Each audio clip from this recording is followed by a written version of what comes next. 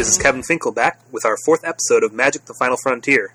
On this podcast, we discuss Frontier, the non-rotating Magic format, which plays cards from Magic 2015 and onward. Our hope with this podcast is to be the #1 online source for Frontier lovers, keeping up to date with what is new, powerful, and interesting in the world of Frontier. I'm joined today by my co-hosts and experts, Matt Murday, the Grinder from Toronto, Ontario, and Kevin Hanlon, host of Untap Open League, an online competitive Frontier league. On tonight's show, we're going to exile some cards from our graveyard and delve right back into the competitive Frontier scene, starting specifically with that of the face-to-face games in Toronto. For those who don't know, face-to-face is really the place to be for competitive Frontier right now. So we always look closely at what decks are winning there. After that, we're going to be finally taking a look at our Untap Open League, which we've been promising Kevin we'd cover by going over the winning list from last season, and diving into what we think Seasons 2 going to look like, with some analysis and predictions. So without further ado, I want to take a look at the top 8 from the final Frontier Showdown in Toronto. So, unfortunately, this past Showdown was the last Showdown hosted by face-to-face games for Frontier. Fortunately, the Toronto community is passionate enough that another local game store has decided to pick up Frontier. And that'll be A&C Games going forward. So they're going to carry the torch, basically picking up where face-to-face left off. Well, thank you, Matt. I think I want to reiterate that this doesn't mean that Frontier is dying out. This is just, it's a movement. We had some people that were really passionate about Frontier at that store in face-to-face that have now moved on to other locations. That's exactly right. It's not that Frontier has died or anything like that. It's just the people who had been pushing Frontier at face-to-face games no longer work at face-to-face games. Because we knew in advance that this Showdown was going to be the last one, I think we saw people playing, kind of focusing on more on what they wanted to play for fun rather than what was necessarily the best. There was a ton of 4-color nonsense decks there this time, so I think you got to keep that in mind as we go through the show notes here. You know what? I'm excited to see that, actually. So I will jump right into these top 8 lists. We're going to begin with number 8. I actually will not cover this deck very much. It is Dylan Harkness on Grixis and Soul, and is actually the same list that he played in the Showdown, in the North America Champs that we covered in our first episode. So the only thing I wanted to touch on this deck is that we had a little confusion last time about the implement of Combustion. He was running 4 of these main deck, and it seems he's something he's still interested in because he's still running this. So just to clarify, that is the 1-mana artifact, and it has, you can pay red and sacrifice it to deal 1 damage to target player. And when it leaves play, you draw a card. So baseline, you could just play it, pay 1 and a red, sacrifice it, do 1 to a player, and draw a card. That's kind of anemic. It doesn't do very much. Why this is really in the list is because he wants those cheap artifacts to power his Improvise, to power his Shrapnel Blasts, which is great for that. And as well as that, if that's in play, Saheeli combo just can't go off through him because he can always just deal 1, redirect it to Saheeli, and wipe out that combo. I think we had missed that on the first episode when we were talking about it. Could be, but that's a great catch, and it's really important. Yeah, that is pretty clever for sure. So do you guys have anything to say about Ensoul making it to the top 8 again? Not really. I think it's one of those lists that it can steal wins pretty easily. I think it's a little more fragile than Atarka Red, and I think Atarka Red kind of does what it does, but better. That's always been my opinion on Ensoul, though, so I could be off base. Maybe I just don't like the kind, like the archetype. I think it's comparable to Jeskai Flyers as like one of the tier 2 burn lists. It does a really good job of just stacking up a lot of aggro quickly, but yeah, Atarka's Red's blowouts are bigger. So in 6th place and 7th place at this Showdown, we had 2 Abzan aggro lists, and these are the only Abzan aggro we see in the top 8. So we don't have a back and forth 1 and 2 finish like we did in the last one. Now both of these lists, they look a lot more like the 2nd place list. They're not running the full vehicle package, trying to get their lands to work with Spire of Industry. They're both more depending on those starts with Elvish Mystic into large 3-drops, 4-drops. So I have a couple notes on both of these lists. The 2 players were Chris Ha and Benny Wong. For Chris's list, he was focusing a little bit more on Tireless Tracker. He had a few more lands, trying to get that grind-out game going. Whereas for Benny's list, he had the Walking Ballista, and he was also trying out Gideon of the Trials main board. So he had 2 of those in addition to 2 of the bigger Gideon. This is before the Planeswalker change went into effect, though, so this is an interesting decision on his list. What do you guys think about these 2 lists? I think it is, and I don't know what your take on this is, Matt, but I think that it's a misnomer to call either of these lists an aggro list because of how much removal they're each running. The Abzan aggro lists that we were seeing previously usually had 6 removal spells, and these are each pushing 10. Yeah, the Chris Ha list has 2 Abzan Charm, 3 Dromoka's Command, 4 Fatal Push main board, and the other list has 1 more Abzan Charm, the same amount of Dromoka's Command, the same amount of Fatal Push. I'd be just as happy calling it aggressive mid-range, but I think it still does lean on the aggro side with just efficiently costed bodies, and it does race, right? The decks does definitely still want to race a little bit at least, so... Yeah, I would be more comfortable calling it a mid-range deck that leans on its creatures heavily, but...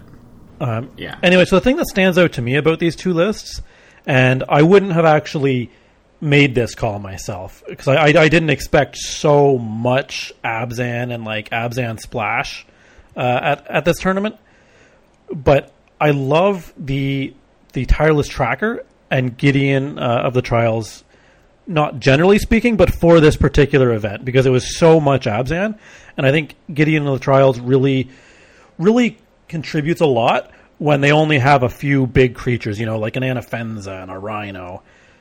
He's really good at just walling them off. And then I think the Tireless Tracker also kind of contributes to the same kind of grindy value over time. So I think for this particular tournament, it was a great call on the part of both players, one that I personally wouldn't have made myself. I would have leaned on something a little more standard, expecting more Saheeli combo, basically. Yeah, same. It seems as though like both of these guys really had the intention of grinding them out, which is like a surprisingly good call. I think they made a great read. A lot less of the field overall was hard aggro, which is a spot where Gideon of the Trials, he's all right, but he's not amazing. And Tireless Tracker is generally pretty bad into aggro. So it was definitely the right call into this tournament. Absolutely. All right, well, thank you, guys. If we're looking at lists that are really grindy, really using a lot of removal, this next list is just something completely out of left field.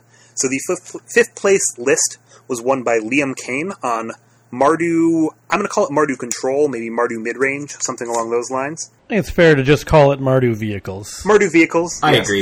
It's certainly one of the grindier Mardu vehicles we've seen. So it's got 4 Toolcraft Exemplar, 4 Thraben Inspector, 4 Hangerback Walker, but no Ballista. So that's somewhat normal for a list like this, other than the Ballista. And then it's got the 4 Scapreep Scrounger, 3.5 Pia and Kieran Nalaar, which is 3 Pia. It's got Pia Kieran Nalaar as a 3 of, and then Pia Nalaar alone as a 1 of. It's not running some of the things that we normally see. So there's no Fatal Push, there's no Lightning Strike. Instead, for spells, they've got Crackling Doom as a 4 of, Shrapnel Blast as a 4 of, Unlicensed Disintegration as a 4 of, and they're running 6 vehicles, 4 of the Copter and 2 of the Heart of Kieran, which is a little bit high. We normally see more like 5. That is a lot of removal, a lot of slow, aggressive spells to kill things like Abzan. What do you guys think of this list? I mean, this is really crazy. It's rare to see this many 3-costed, like 3 CMC removal spells. That's kind of absurd at this stage in the metagame. But I guess with that many early drops, you can afford to have a lot of expensive removal. And I mean, part of it I think is also that we saw a slower metagame at this last 1K. It was a slower metagame. No two ways about it. Yeah, I think based on my observations, that's definitely true. Is that what you were going to touch on as well? I mean, obviously it worked well for him at this event. I think I would have liked to see the 4 Unlicensed Disintegration just be Lightning Strike.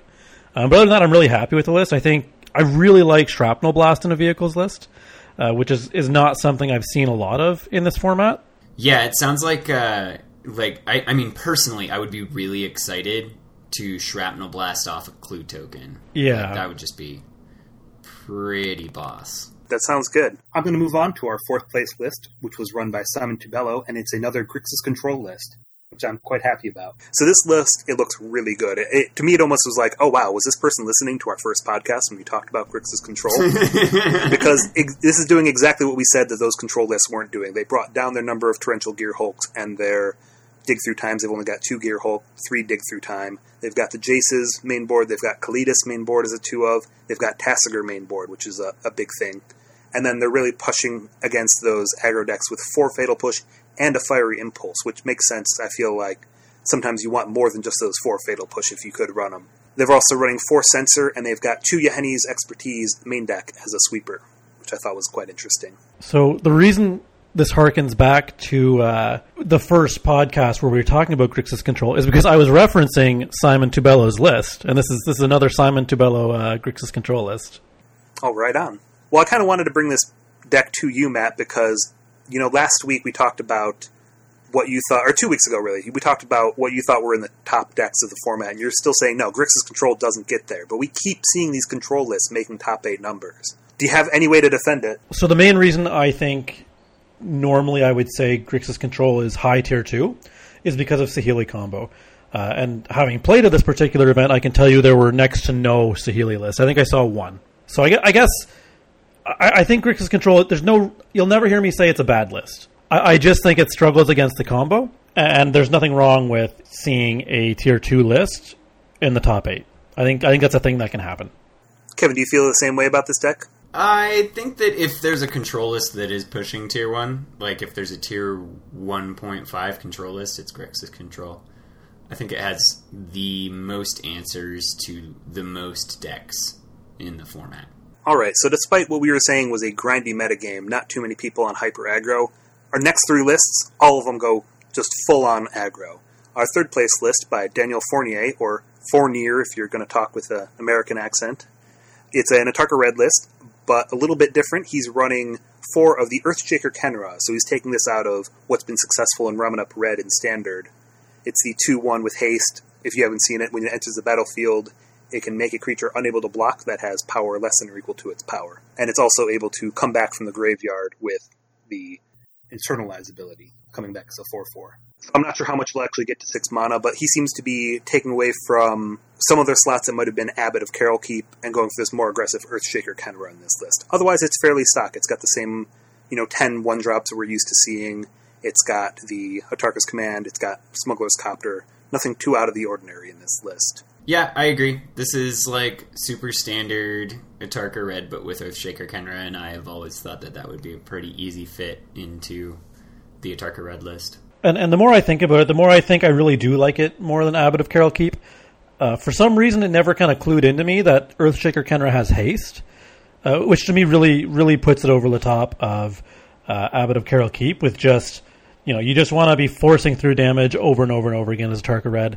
You only care about the race, and I think Earthshaker Kenra is just better at racing than than Abbot of Carol Keep is. So that'd be my pick too. I think that's a good call. Yeah, I agree. And also, it can come back as a late drop that can stop anything with power 4 or less from blocking, which is really impressive. So it's great early, it's great late. So we do have one more Atarka list, the Atarka Red list, which was the winning deck. But before that, I want to talk about another really fun list we got to see here.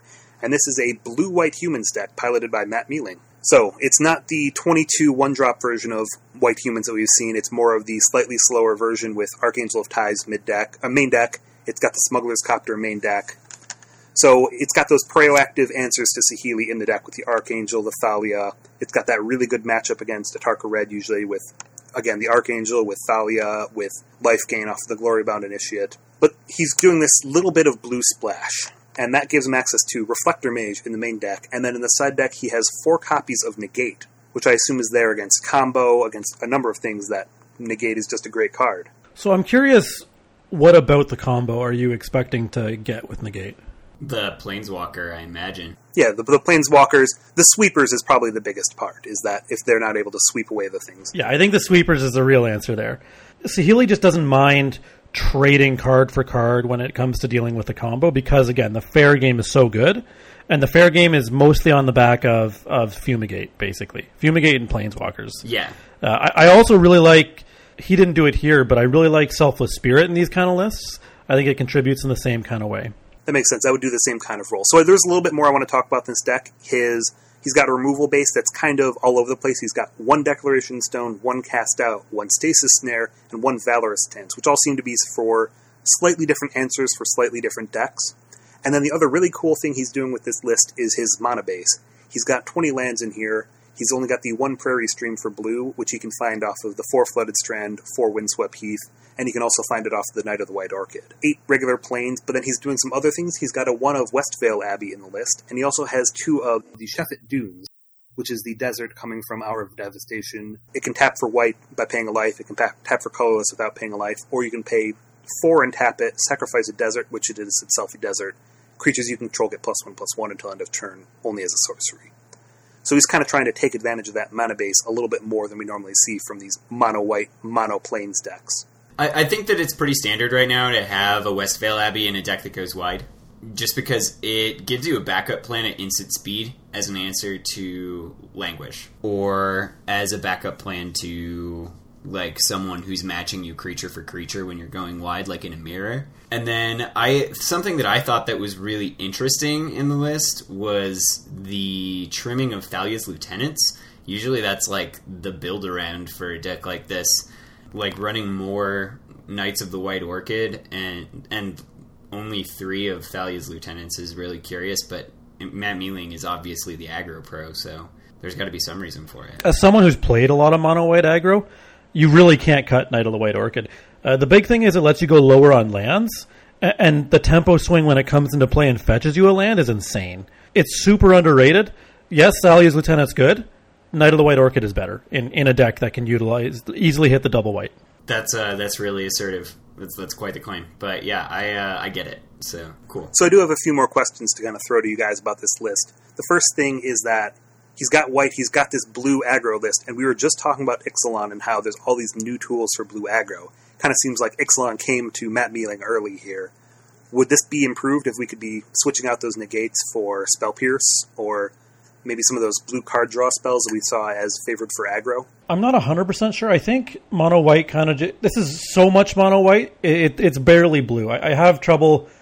I don't think I'd want to add Chart of Course, or definitely not Opt, because just all your creatures are outside of Thalia's Lieutenant and Knight of the White Orchid. They're all pretty similar, right? The goal is to just get them all on the board and go wide with them, right? Yeah, totally. I agree. I'm not hot on running Opt or Chart of Course in this list. It very, very much wants to lean on it's not even a half, on its 80% white portion to deal damage and gain life. So I think there's another interesting splash you can do with mono white humans, and that's green, especially for Renegade Rallier and Dromoka's Command. I think Dromoka's Command is a lot better than any other removal available in white colors, especially in a deck that wants to go wide and can get pretty big creatures on the back of Thalia's Lieutenant and Always Watching. So I think I personally like the white-green better.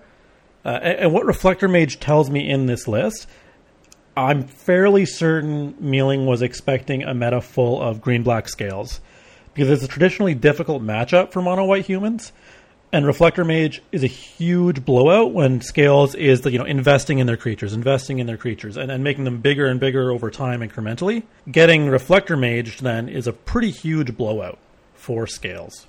I really wish that you were using Scales in the Untap Open League this season, because we hardly ever see it in our metagame. I think we'll get to that shortly. Now, I had one more question about this list, is because we saw on the NA Champs list, Matt Mealing came out and he gave us that little tiny green splash or the little tiny black splash in Atarka Red, and now he's here, he's got a little bit of blue splash in Mono White Humans. What's the next splash deck that we're going to see out of Matt Mealing? Do you guys have any guesses? I couldn't tell you. He's an unpredictable man. Blue Atarka Red for Opt. I think that's just Teamer, but I'll use that to move on to the winning list, which was an Atarka Red list, piloted by John Blinov. This is a little bit different from the Atarka Red we've seen, so we will actually go into this. He was running only the 1-drops, the 11 1-drops of Monastery Swiftspear, Soul Scar Mage, and Zergo Bellstriker. And then he was just all in on spells. He's got the 4 Atarka's Command, 4 Lightning Strike, 4 Stoke the Flames, which we usually don't see all 4 of, 4 Wild Slash, 4 Incendiary Flow. That's the 2-mana, 3 damage sorcery, which exiles a creature if it deals the damage to it. He also has the full playsets of Dragon Fodder as Hordeling Outburst, going big on the tokens portion of it, probably to fuel his Stoke the Flames. But what's notably missing from this list is there's no Smuggler's Copter in this list at all.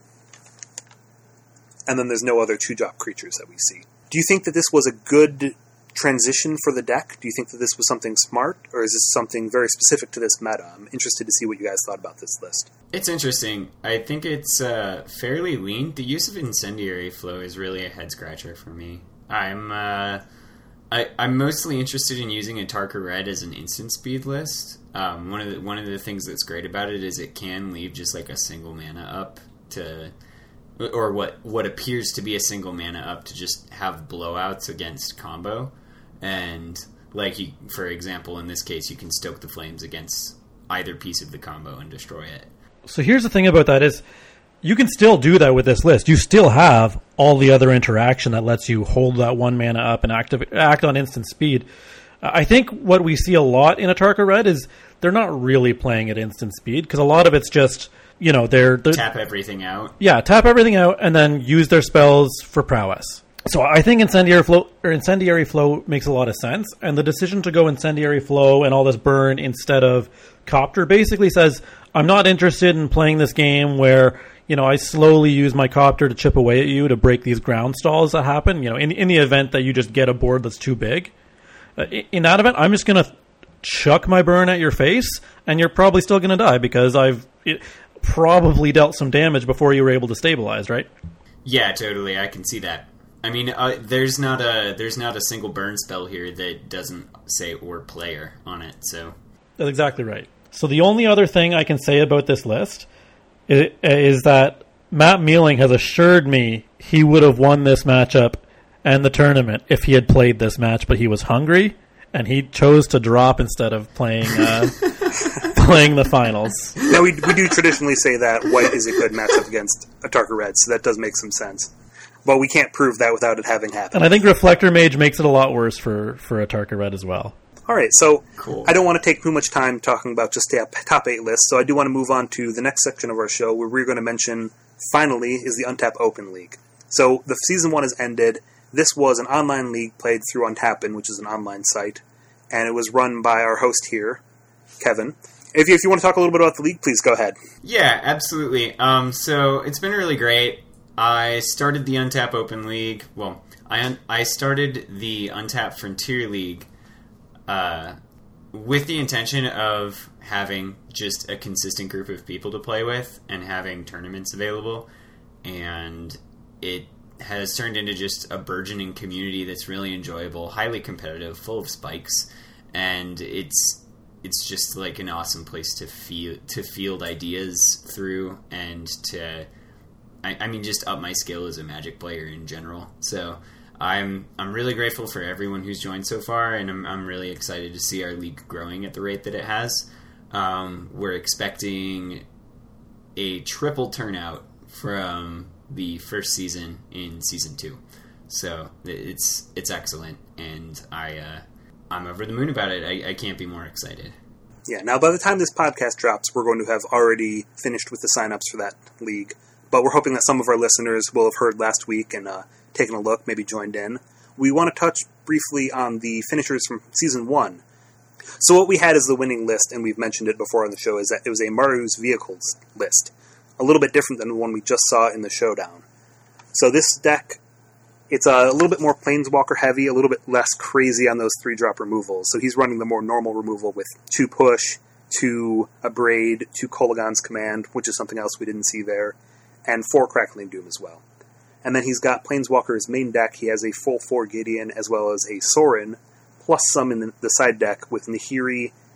So it's a little bit bigger in that way, but it's also more aggressive because it's not counting on all of those 3-drop removal spells that we just saw out of the showdown. He also has a few 3-drop creatures instead. He's got 2 Rebel Master in the main deck and 2 Thalia, which we've talked about as a great kind of meta card that beats a lot of those top decks. Now, what do you guys think about this deck compared to the one that we just saw out of Toronto? Yeah, so this is definitely a meta call. I think that a lot of what this list was built to do is, first off, handle vehicles matchups. Like, the Abrades in the main board is really, really good. Also, there were 2 players who brought Marvel to this tournament, and so being prepared for Marvel was really important. By the way, neither of the Marvel players placed in Top Cut. Just a bit of a spoiler there.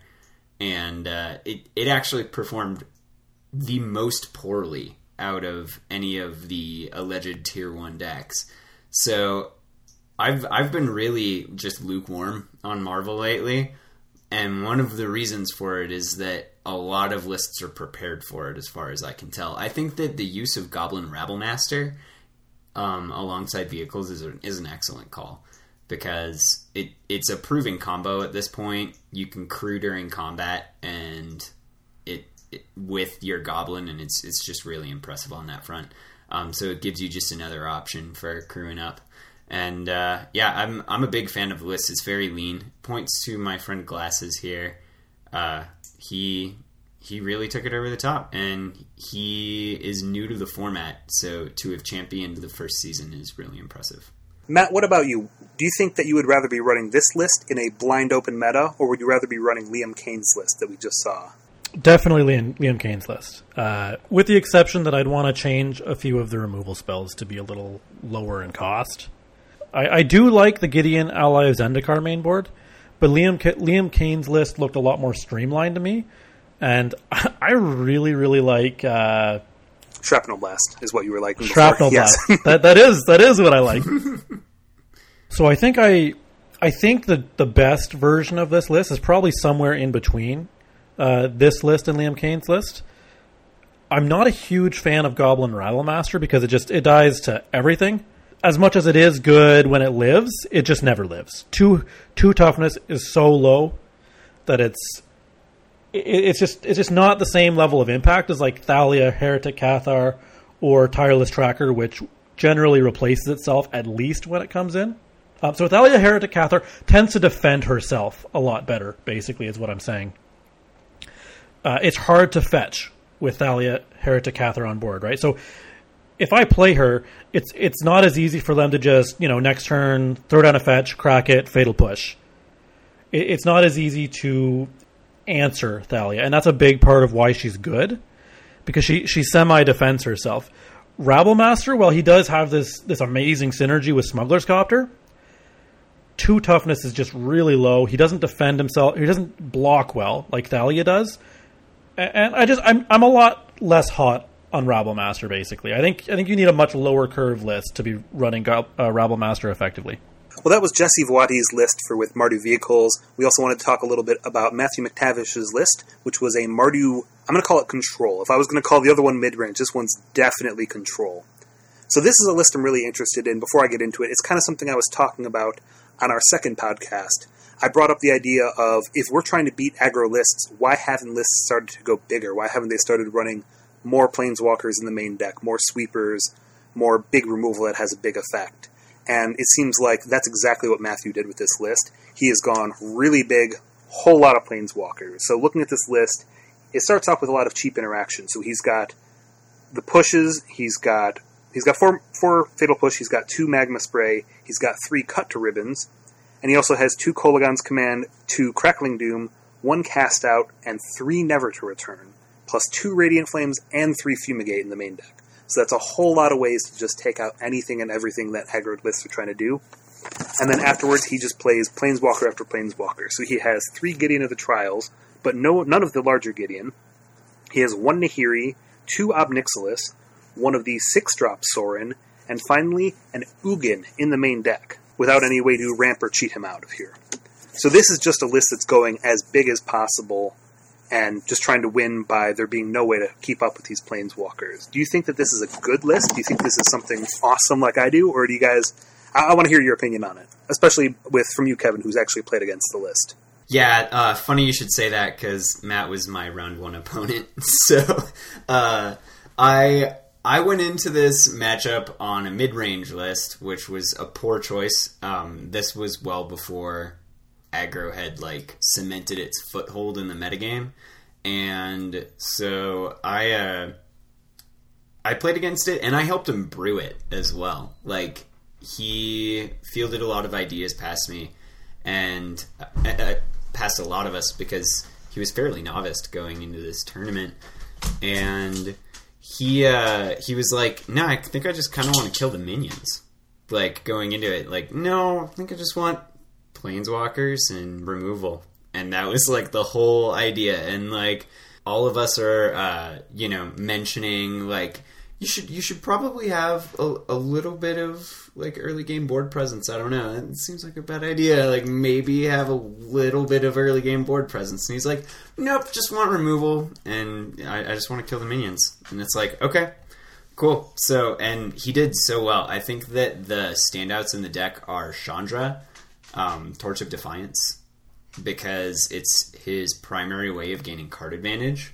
And then Gideon of the Trials, basically once he has removed your early board presence, anything that you play afterward, if you don't have a way to turbo out a lot of things, Gideon's just going to hose you from getting an edge, and then he has more time to recharge, rebuild, and get back to removing so that he can kill you with Gideons and with ultimates and with Chandra. So it's pretty great. Very grindy, and I'm surprised it got as far as it did, but at the same time, like it proves that it was a decent brew. So Matt, what you've countered with before is that Saheeli eats these kind of lists. Do you think that this is only really here because there was some Saheeli in the Untap Open League? I've looked through the other lists that were played. There was a Saheeli list, there was a Marvel list that was running the Saheeli combo, but this still got through those. It still made it all the way into the top 4 and then made it into the second place finisher. I think this list would struggle against Saheeli. I don't think it's a hopeless matchup, but I definitely think a properly tuned full power Saheeli list would give this some trouble. There's a lot of things I like here, but there's a few little pieces that I think could be improved. Those pieces in particular are Ujin. I think it's a lot of mana, and you have enough planeswalkers with grindy incremental value. You're gonna win if you're playing Ujin, but he kind of feels like win more. By the time you can cast an 8 mana card in this kind of deck, you probably have the juice to just win, right? Secondly, I think at 6 mana, Grim Nemesis is asking a lot. I think I'd like to see something a little lower curve in that slot. Could even still be a Planeswalker. But otherwise, I do like the list. I definitely think there's something to it. But I think a big part of that is changing with Ixalan and the Planeswalker rule. So this list will not look at all the same once Ixalan drops. Especially we'll see Ujin probably replaced by Zendikar Chandra. Which Chandra is that? So that's a Flame Caller. Yeah, Chandra Flame Caller. Yeah. I think she just does that job a lot more efficiently. And I think there's kind of that cool tactic of curving Chandra Torch of Defiance into Chandra Flamecaller. Yeah, so it's a quick 1-2 punch that's probably going to end the game pretty quickly. Also, post Ixalan, there's definitely Papa Gideon in this list. No question about it. Yeah, most definitely. Being able to run Gideon Tribal in this list would be really, really good. Yeah, and that's probably where I would go with the Grim Nemesis slot. And I feel like I'd probably be cutting Nahiri as well. So looking after that, we have a 3rd and 4th place finisher that I just want to briefly touch on. We had our own Thomas Snodgrass was playing a Jeskai Black list in our 3rd and 4th place. We don't see so much of this. We mostly see the Grixis control now, but splashing for the white gives him access to the Soulfire Grandmaster, as well as he's running Monastery Mentor, which is something we haven't seen too much of. But still a lot of those control elements that we expect, a lot of the 2-for-1s with things like Holagon's Command, then branching into the Dig Through Times. In our 4th place list, we had a deck that it's going to bring some laughs from our crew, but you guys don't know why, but it's Esper Vehicles. So this was a deck that was piloted by Rasmus Ennegreen, but it's a list that a number of people were testing for the UOL before anyone really got to it. So a lot of people were thinking, maybe Esper Vehicles is the way to go. And there's a little bit of, there's some benefit to it. So why don't you guys talk about what's good about Esper as a Vehicles deck rather than Green, Abzan, or something else? And in addition to this, we don't have to go too in-depth in it. Rasmus also has written about this deck quite a bit, so that we'll post in our podcast notes if you want to read more about the Esper Vehicles deck. Yeah, so Esper Vehicles gives a little bit more interaction with a lot of things that that Mardu Vehicles struggles with a little bit. Specifically, it's got flash speed creatures, which is pretty great, especially in Spellqueller. And the blowouts against this deck always seems to involve Spellqueller and Metallic Rebuke, which didn't seem to have a capability of doing much, and then you'd think that you were in a safe spot because there's 1 blue mana left up, and you forget that your opponent's got some clues hanging out, and they can just tap a whole bunch of clues in order to cast Metallic Rebuke, which was really interesting. It's a great list. Like the jokes that are about it are mostly because Rasmus wouldn't shut up about it for like the longest time running, and so it's just like this thing where it's like, yeah, we get it's a good list. Yeah. All right, cool. Hey, Rasmus, what do you think about Esper vehicles? Like, so, really, really impressive performance. I also like that it's hosted in an article that we'll be linking in the show notes. It's a good list. There have been a lot of changes that Rasmus has wanted to make to it post-season, so it evidently looks completely different now. But yeah, as like a rough draft of it's a fantastic deck. Well, that's a big part of Magic, is always improving. Matt, did you have anything to say about Esper vehicles? Otherwise, I wanted to move on to one more thing that I really want to bring up in this show. Yeah, Matt, what do you think about Esper vehicles? I think it's pretty good, honestly. I think most vehicles lists are just pretty good. The solid base for just vehicles being really good, throw in some good interaction. You get your just good cards in whatever colors you're running, right? So we can have Esper vehicles, we can have Abzan vehicles, we can have Mardu vehicles. The common tying colors seem to be white-black, which makes a lot of sense to me. Fatal Push, obviously the best removal in the format. And white really likes vehicles the most, yeah. Yeah, it really does. Thraben Inspector is fantastic. The ability to run Gideon, Ally of Zendikar, is huge. It's easily the best Planeswalker in the format. So yeah, I think basically you can do a good vehicles list across most color combinations. And this is no different. This is a great list. All right, so I want to move on to the other part of this, is that we just finished talking about Season 1, but you, me, all of you guys, we've just been working on Season 2. Season 2, we'll have locked our list by the time this podcast comes out, but the few weeks prior, we've been testing, we've been trying to find out what's going to be good, what's going to be new. How has testing gone for you guys for the new season with Ixalan included? So I'm definitely looking at just a Jeskai Saheeli list. The big thing I think we can accomplish with a Jeskai Saheeli list now that Ixalan's out is just kind of leaning it down a little bit and cutting the green. As good as Renegade Rallier and Satyr Wayfinder are, I think being able to find your combo pieces and just your kind of general game plan sooner with Opt is really good. And I think it opens a lot of doors with interaction and just being leaner. Also, I've talked about this before in the podcast, but the list I'm looking at is definitely it's a Gideon tribal deck. It's really Saheeli 8 Gids.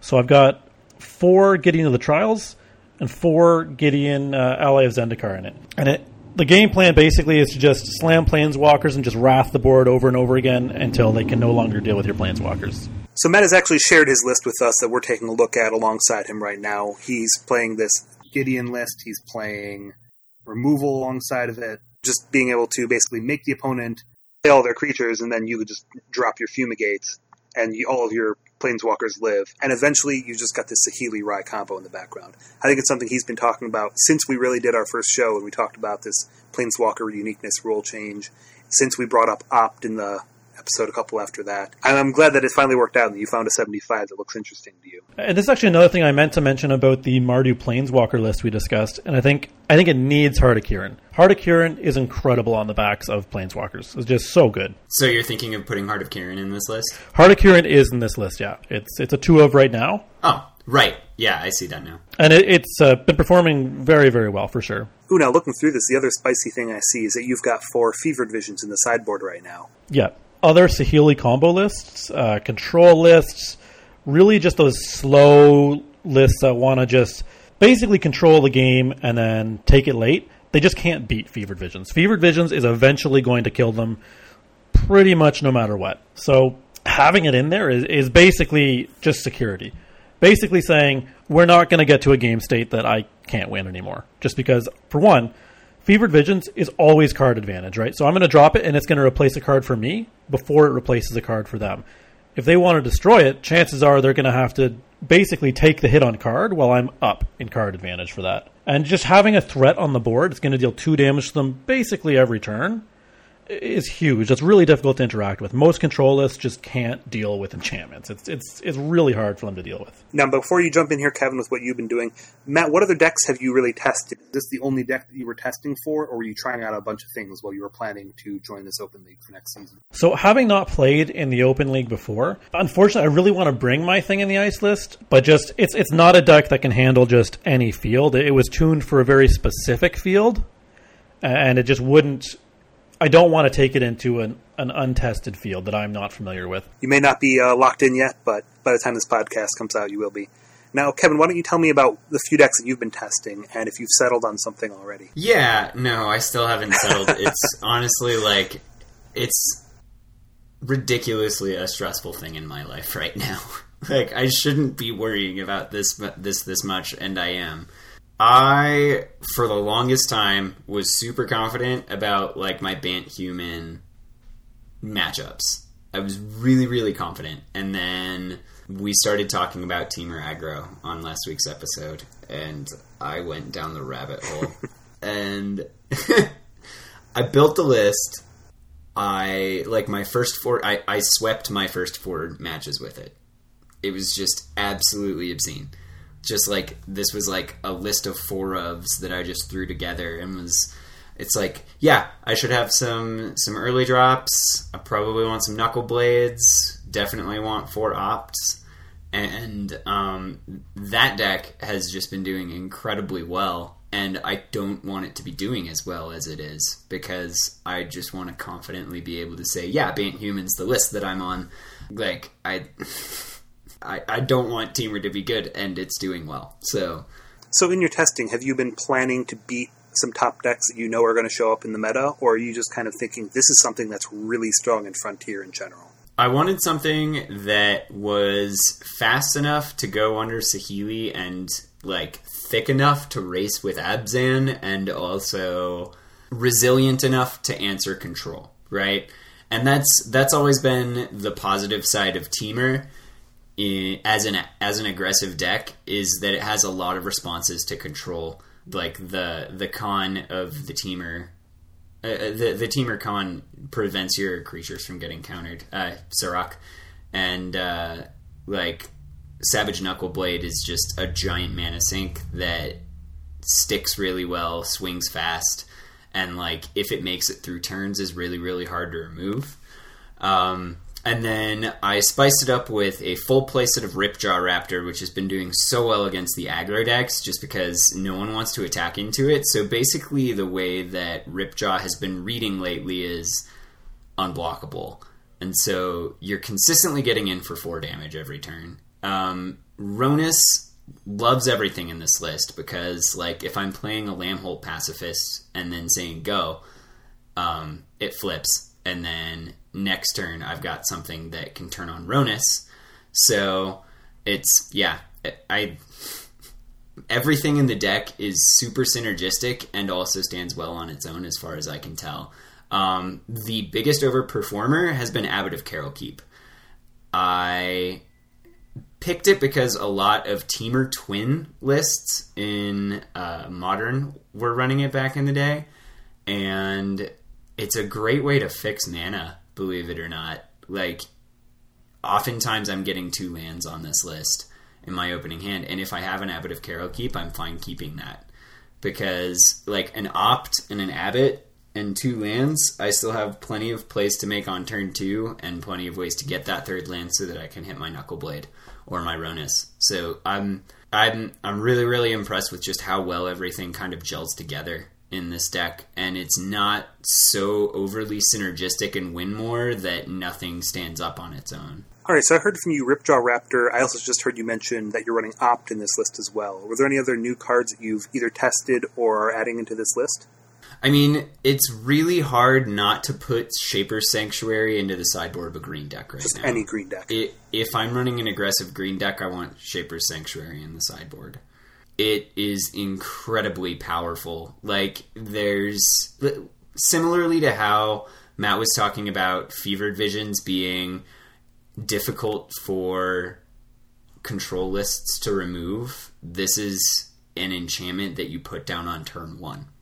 that just says, yeah, go ahead and interact with my creatures. I don't care. Go ahead. Like, by the way, like, you get your trigger before their spell resolves. So, like, I can draw a Temur Charm and counter that spell if I have the mana open for it, which is insane to me. Like, I don't... The things the card does is super impressive. But Matt talking about Fevered Visions kind of got me thinking I might want to try that too. If you have the slots, I'm seeing a lot. You're really spread out in your sideboard. So I'm not really sure if you have the slots for it. Although me personally, I love Fevered Visions. I would find the slots just because I think it's a great card into a lot of matchups. It's just a card that a lot of matchups just cannot beat. You know, this is kind of going off topic, but I wanted to ask you about Fevered Visions. Do you think that it's a main deck card for any decks, or do you think that it's strictly a sideboard option against these grindier decks? Some really aggressive red-blue decks can do it. Personally, I wouldn't, just because the thought of giving a Tarka Red more gas gives me nightmares. So I don't think you would see me running Fevered Visions main board anywhere. But what we've seen from Asher Mills' Emmett's list at the last showdown, I believe it was, that, yeah, you can do it and have success with it. So what I want to go into is just a few predictions of what you guys think that Season 2 is going to look like. Maybe what you think the meta is going to look like is kind of the first big thing. Do you guys know any big decks you think are going to be a predominant archetype? So a couple guys are really hot on blue-black control right now. And another thing that I think is going to break out is greenless Saheeli at this point. I think just Jeskai Saheeli is going to be a fantastic deck right now because being able to run so many Gideons is just... I mean, Matt broke into it, and I've been watching Thomas Snodgrass testing it out as well. It's just a beating. Like, I can't believe how intense it is when you're looking at a board state that has Gideon of the Trials and Gideon Ally of Zendikar on the battlefield at the same time. It's just like, I don't know how you beat that, especially when they can run Fumigates, like, out constantly and wipe your board. Like, it's so hard to penetrate. And, yeah, I'm just blown away by that list. So it's good that we already got to talk about it because it's daunting. So Matt, you don't spend every day with the people like we get from Out of Kevin. So what do you think coming into a blind meta with this new season? What do you think is going to be very strong? Truth be told, I couldn't tell you what your meta is going to be like. I haven't played in the Untap Open League before. I'm excited to do it this season, but I just, like I was talking about earlier, and how I was making my deck choices. I just don't know. I've been told that there's going to be a strong control presence, which, you know, that's fine.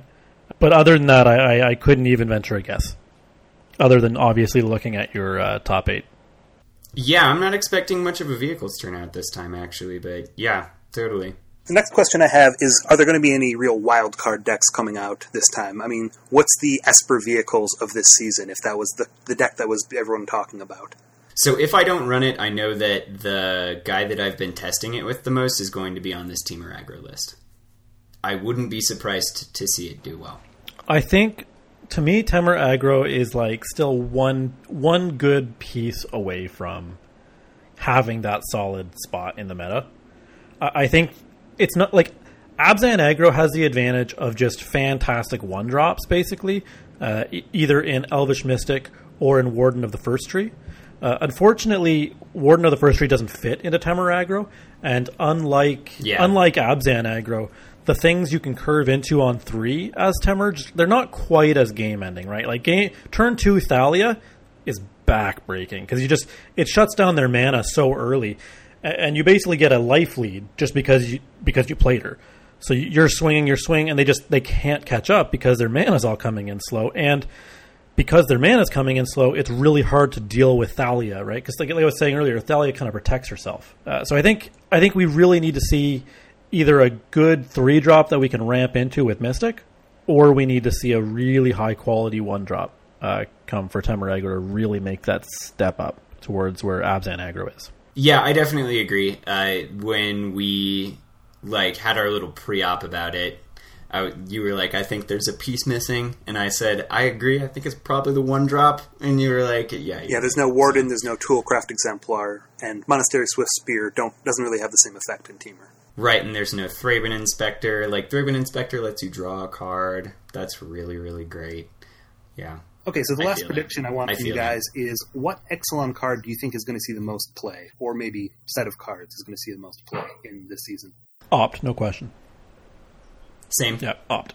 It's just so clearly the best card in the set for Frontier. The most widely applicable. I shouldn't say the best. You know what? There's a lot of strong cards, but definitely it's the most widely applicable. You know, like it's just, and everyone's hot on it. So if we count the check lands as one card, do you think that they'll see more play than Opt will? I think we'll definitely see some check lands, specifically in Shard mana bases, but I think Opt is going to be more widespread. All right, I'm gonna measure that once we have our final lists. See if I can call you on it. All right, I'll get you those lists. I actually think we will see more check lands, but I think competitively speaking, that's incorrect.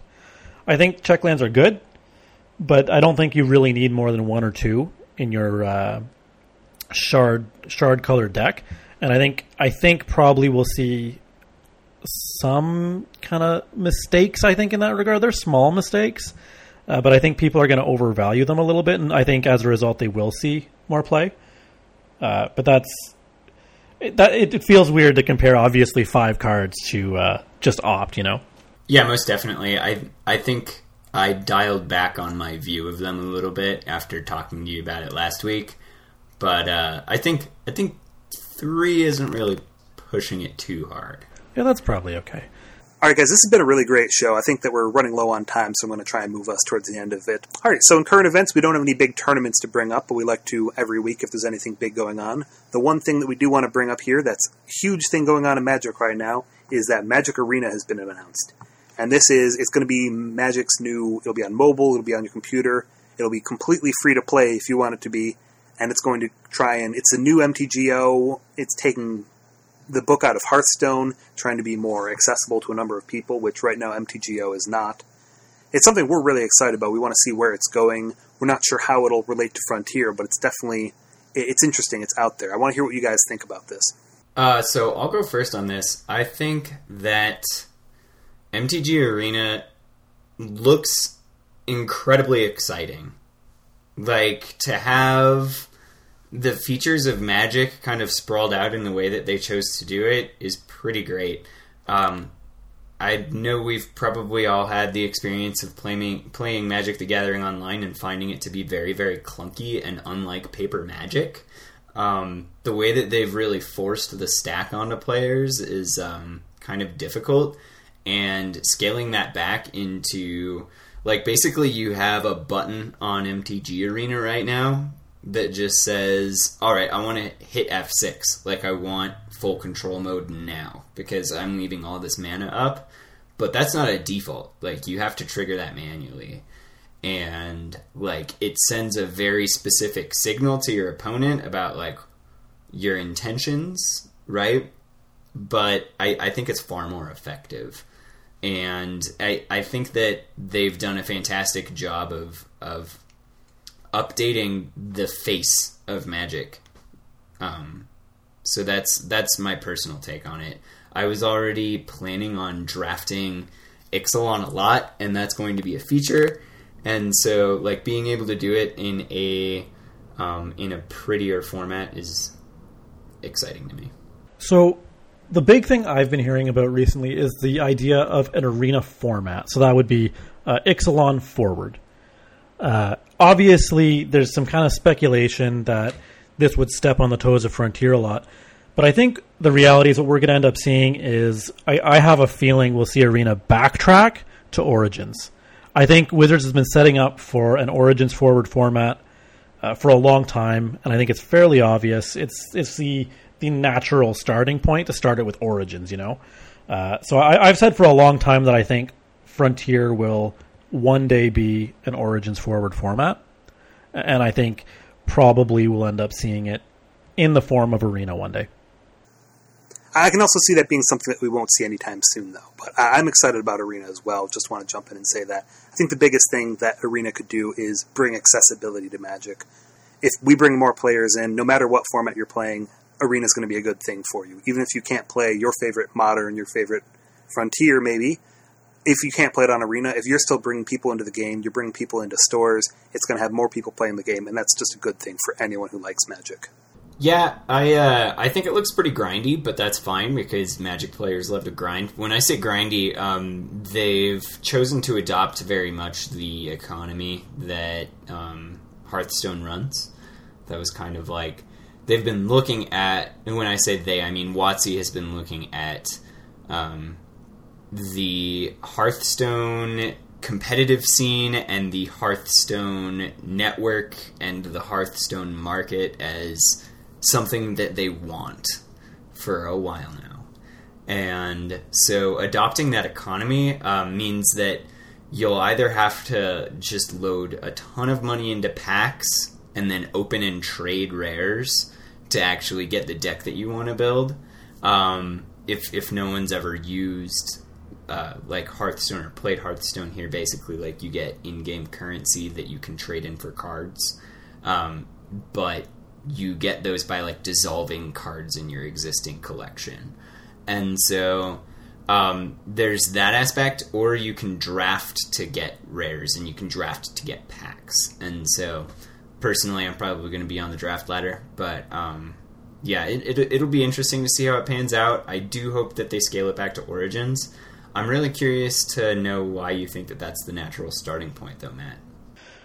I think just think about it. To me, it's always made sense that that's the way it's going to be.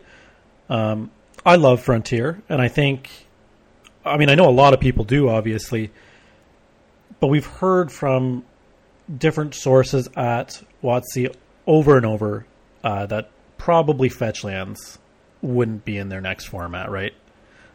So I think just the reality is that at some point there is going to be another format. It's going to be Frontier-like, but there's probably going to be some changes to it, right? And I think if there's going to be changes, the good money is on that format starting at Origins. Yeah, totally, I can see that. And they have specifically said that they want to have a non-rotating format that is in MTG Arena. No idea what they'd call it, but that's something that WotC is on the record about. So, and we also don't know how far they would scale it back. Also, they have talked about going back to Modern, but it would be off the table for now, for sure. And it's something that specifically, like, any direction that the MTG Arena app takes is all based on community feedback. And so they have explicitly stated that their intention for the product is to take advice from their community. So if you want Frontier and if you want Modern and if you want, like anything else, Legacy, Vintage, make sure that you're talking to WotC. Make sure that you're talking to Wizards because it's super important. Right. And I think the last thing that I'm excited about, you had already touched on, is that it's going to be a competitive format. Like, right now, Hearthstone, you've got a lot of people watching that competitive scene. You don't have that for MTGO, not on the same level. And, right now we've got the League of Legends finals, which I'm just starting to watch, and we're going to have 80,000 people sitting in an arena watching people play that online. These online games are so big right now, and I'd love to see really not right now. So I'm very excited to see where Arena goes, and if we get any updates on it, we'll try and throw them out on the cast, even if it's not strictly related to Frontier. But guys, we are kind of running out of time for this episode. We've gone over a little bit, getting excited about Arena there. So I want to have you guys, if we're thinking about future shows, anything you guys want us to talk about, reach out and contact us. We're at MTG Frontier on Twitter. We're MTG_Frontier on Instagram. On Reddit, reddit.com/r/MTG Final Frontier. We also have a Discord, which you can find the link to there, and that's where you can contact all of us personally. So, guys, anything last you'd like to say before we wrap up today's episode? As always, it's been fun. Thanks for joining us, everybody. Yeah, it's always a blast with you guys. Thanks for joining, and hopefully I can figure out my list for the league these next couple days. All right, a big thank you to all of our producers and everyone that's helped us with the podcast. And as always, for everyone out there, we look forward to being your go-to source for Frontier information online. Your Final Frontier, signing off.